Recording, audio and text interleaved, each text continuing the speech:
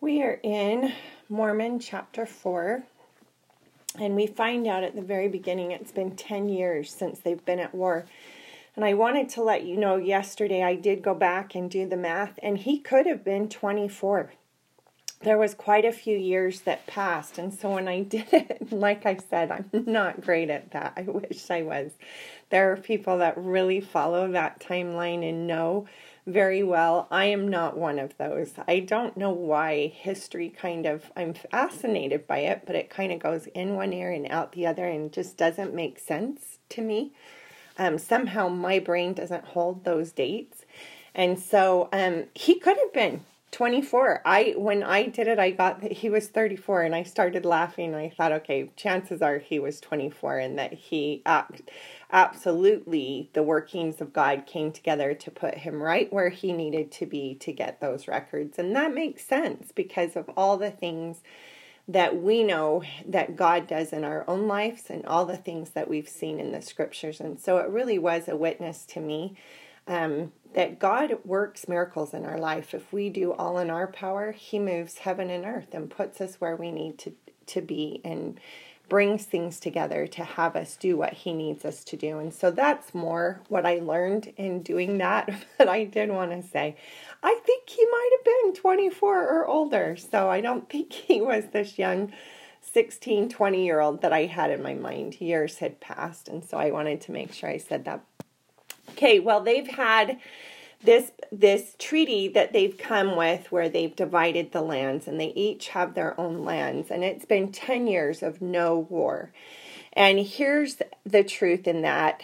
How awesome that they get this chance to kind of regroup and repent. And here in verse 2, Mormon gets the opportunity to preach to them. You know how he was forbidden not to?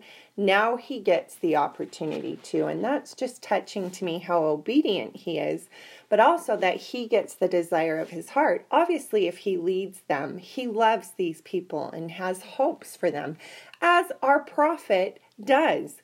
Always and forever. That's one of the attributes of a prophet, is he is so Christ-like that he loves us despite our faults and hopes for us and has faith. And so I love in verse 2, it tells us that he's finally able to preach to them, but he also says that the preaching is in vain. That he says, this is your chance. Repent, this is your chance, and this is how it's orchestrated. The first he says, repent, come unto me, and build up my church. And I love that those are the three things he asks. It's a chance to repent, build up the church, and turn to him. And then it tells us in verse 3, but that was in vain. They did not realize it was the Lord that had granted them this chance for repentance, and they had hardened their hearts. And truly, that's what we see again and again in the scriptures through trials. It will either soften us and have us in humility turn to the Lord, or it will make us hard-hearted and wonder where he is. And truly, this is an opportunity for us to really take an evaluation of where we are spiritually. Are we turning to God, or are our hearts hardening? And it's just interesting to see that pattern. So he gets this letter in verse 4. The Lamanites invite them again to war. Here's your heads up. We're going to come against you to war. It's been 10 years. And so the treaty just doesn't last, which seems to be the case in most cases. And so it shows us Mormon has this strategy. He gathers them together, even where he places them so that they're at the front of their lands and that the Lamanites will gain no more advantage. So here's Mormon again, using God's inspiration and using what he knows to be a benefit to these Nephites and to stop the Lamanites. And I think that's just so neat that God is still with Mormon. He's still directing Mormon. And the Nephites, even though they are so wicked, are still being blessed by this incredible man of God. And so a lot of our blessings come from other people, our leaders, our parents, those around us who are valiant and who are righteous. And it is so important who we are surrounded by and who we look to lead us, even though these Nephites don't give Mormon that credit. Okay, tells us that the Nephites win. and the first battle. And the Lamanites go away, and then the very next year they have another battle. And this one, they win again. But it says there's one difference. It said they slew a great number. And so it tells you it was even a greater battle.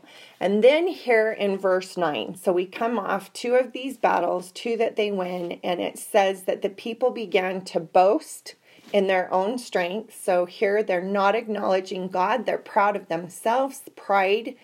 They swear before the heavens they will avenge themselves, so revenge.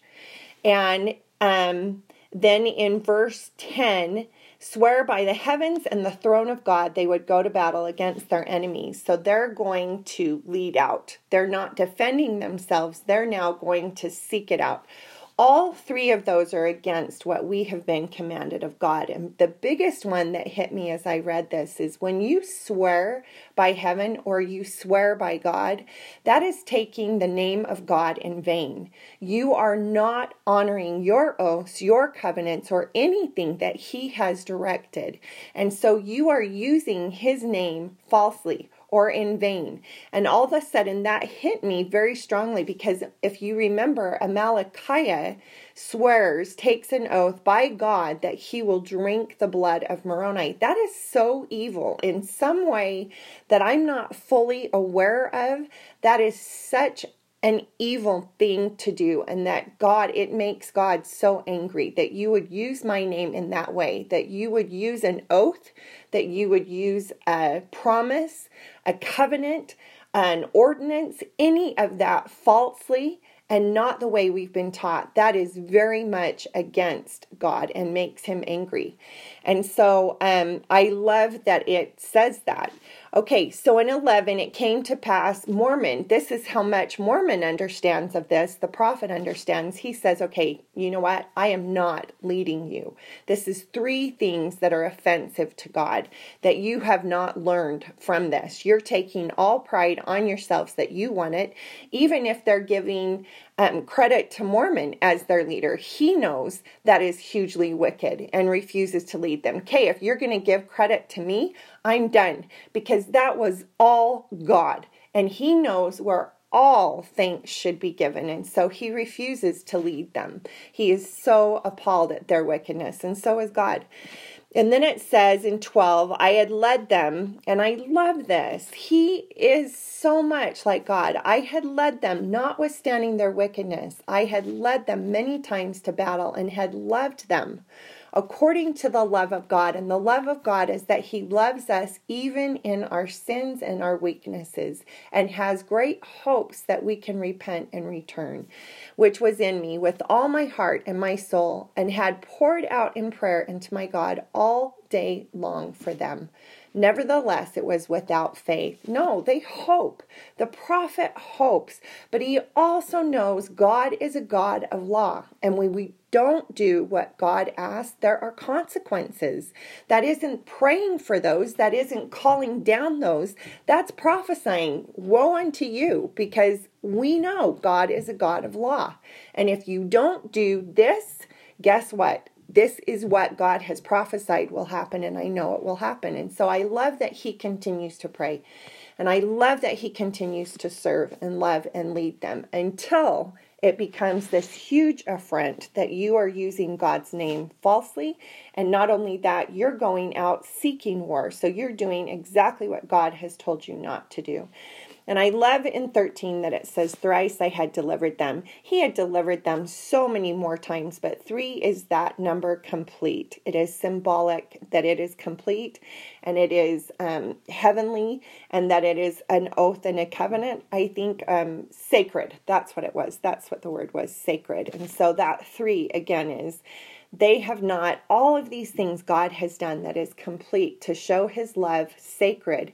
All of this, that has not made them repent of their sins. And then 14, and when they had sworn by all that had been forbidden of Jesus Christ, that they would go up and avenge themselves. And again, it's revenge and of their brethren. Then the Lord says in 15, vengeance. And isn't that interesting? It's the same word they say, I will avenge. and revenge and all of that. And I love in 15 that he says, oh no, vengeance is mine and I will repay, because these people have not repented after all I have done. After all that I have done to deliver and call out to them and beg them to come to me. Vengeance is mine. And what he means by that is you will be left without me. Just as Mormon said, okay, you keep attributing this to me, I'm done. I will not lead you. You will get to see. And that's what God says, okay? You don't want me. I will honor that request that you have made, and I will not follow, and I will not come, and you will see. So it isn't that he inflicts it. The consequence when we cut ourselves off from God is eventually he says, okay, I'm not there. I won't come. Even you're not asking for me, but I will stay away because I still want you back. And so it's still a gift because I want you to see what your life is without me. His ultimate desire is for us to come.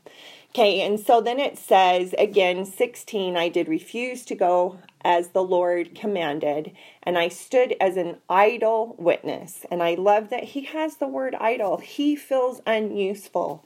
He just has to witness to what is going to happen to them. And as he sees the prophecies fulfilled, which the Lord has had him prophesy and the Lord has told him. Okay, and so he writes it, and I love 17 through 19. He tells who he's writing it to, and we're in there, but he details all the people. So basically, it's for the whole world, all of us, to know this story. And then he says in verse 20, and all these things that the Spirit manifest to me, and I write them to you, to us. For this cause I write, that ye may know, ye will stand before the judgment seat of God. Every soul who belongs to the human family of Adam will stand to be judged of your works. And I love that he just makes no mistake. Every one of us is going to stand in front of him and answer for how we use this gift of life. Do not waste the days of your probation. Do not waste this time. We get this one opportunity to progress and become. There is something about our body and our spirit and the power that comes from choosing to strive is such a great word, every day to follow Christ and to better ourselves. Something incredible about that we will come back if we continue to push and to try every day and be so pleased with who we have become, how much we have learned, how much stronger we are, and how pleased the Lord is in the progress that we've made. But that's every day, heed and diligence, waking up and saying, please help me be on my errand and partner with thee today. And every night going to bed saying, I'm so sorry I didn't listen to this prompting or obey it. And I lost my temper. I said something I shouldn't, or I did this or that. But making an accounting to the Lord and every day beginning again. Please help me be who you need me to be. That's what it's all about. And then I love that it says in 21, and also that ye may believe the gospel of Jesus Christ, which ye shall have, which we do. He knows we're going to have it. And this is a prophecy because they didn't all have it. And also the Jews and the covenant people of the Lord shall have other witnesses besides him. We have Mormon as a witness, but we have countless witnesses. And that they saw and heard Jesus whom they slew was the very Christ, the very God. And I love this last testimony right here in this verse, in this chapter. And I would that I could persuade all ye ends of the earth to repent and prepare to stand before the judgment seat of God. And isn't that beautiful? He sees this whole people fall away that will not listen and hearken to his words. And so he's begging that the rest of us will. What a gift that we have been given prophets to testify and lead us aright.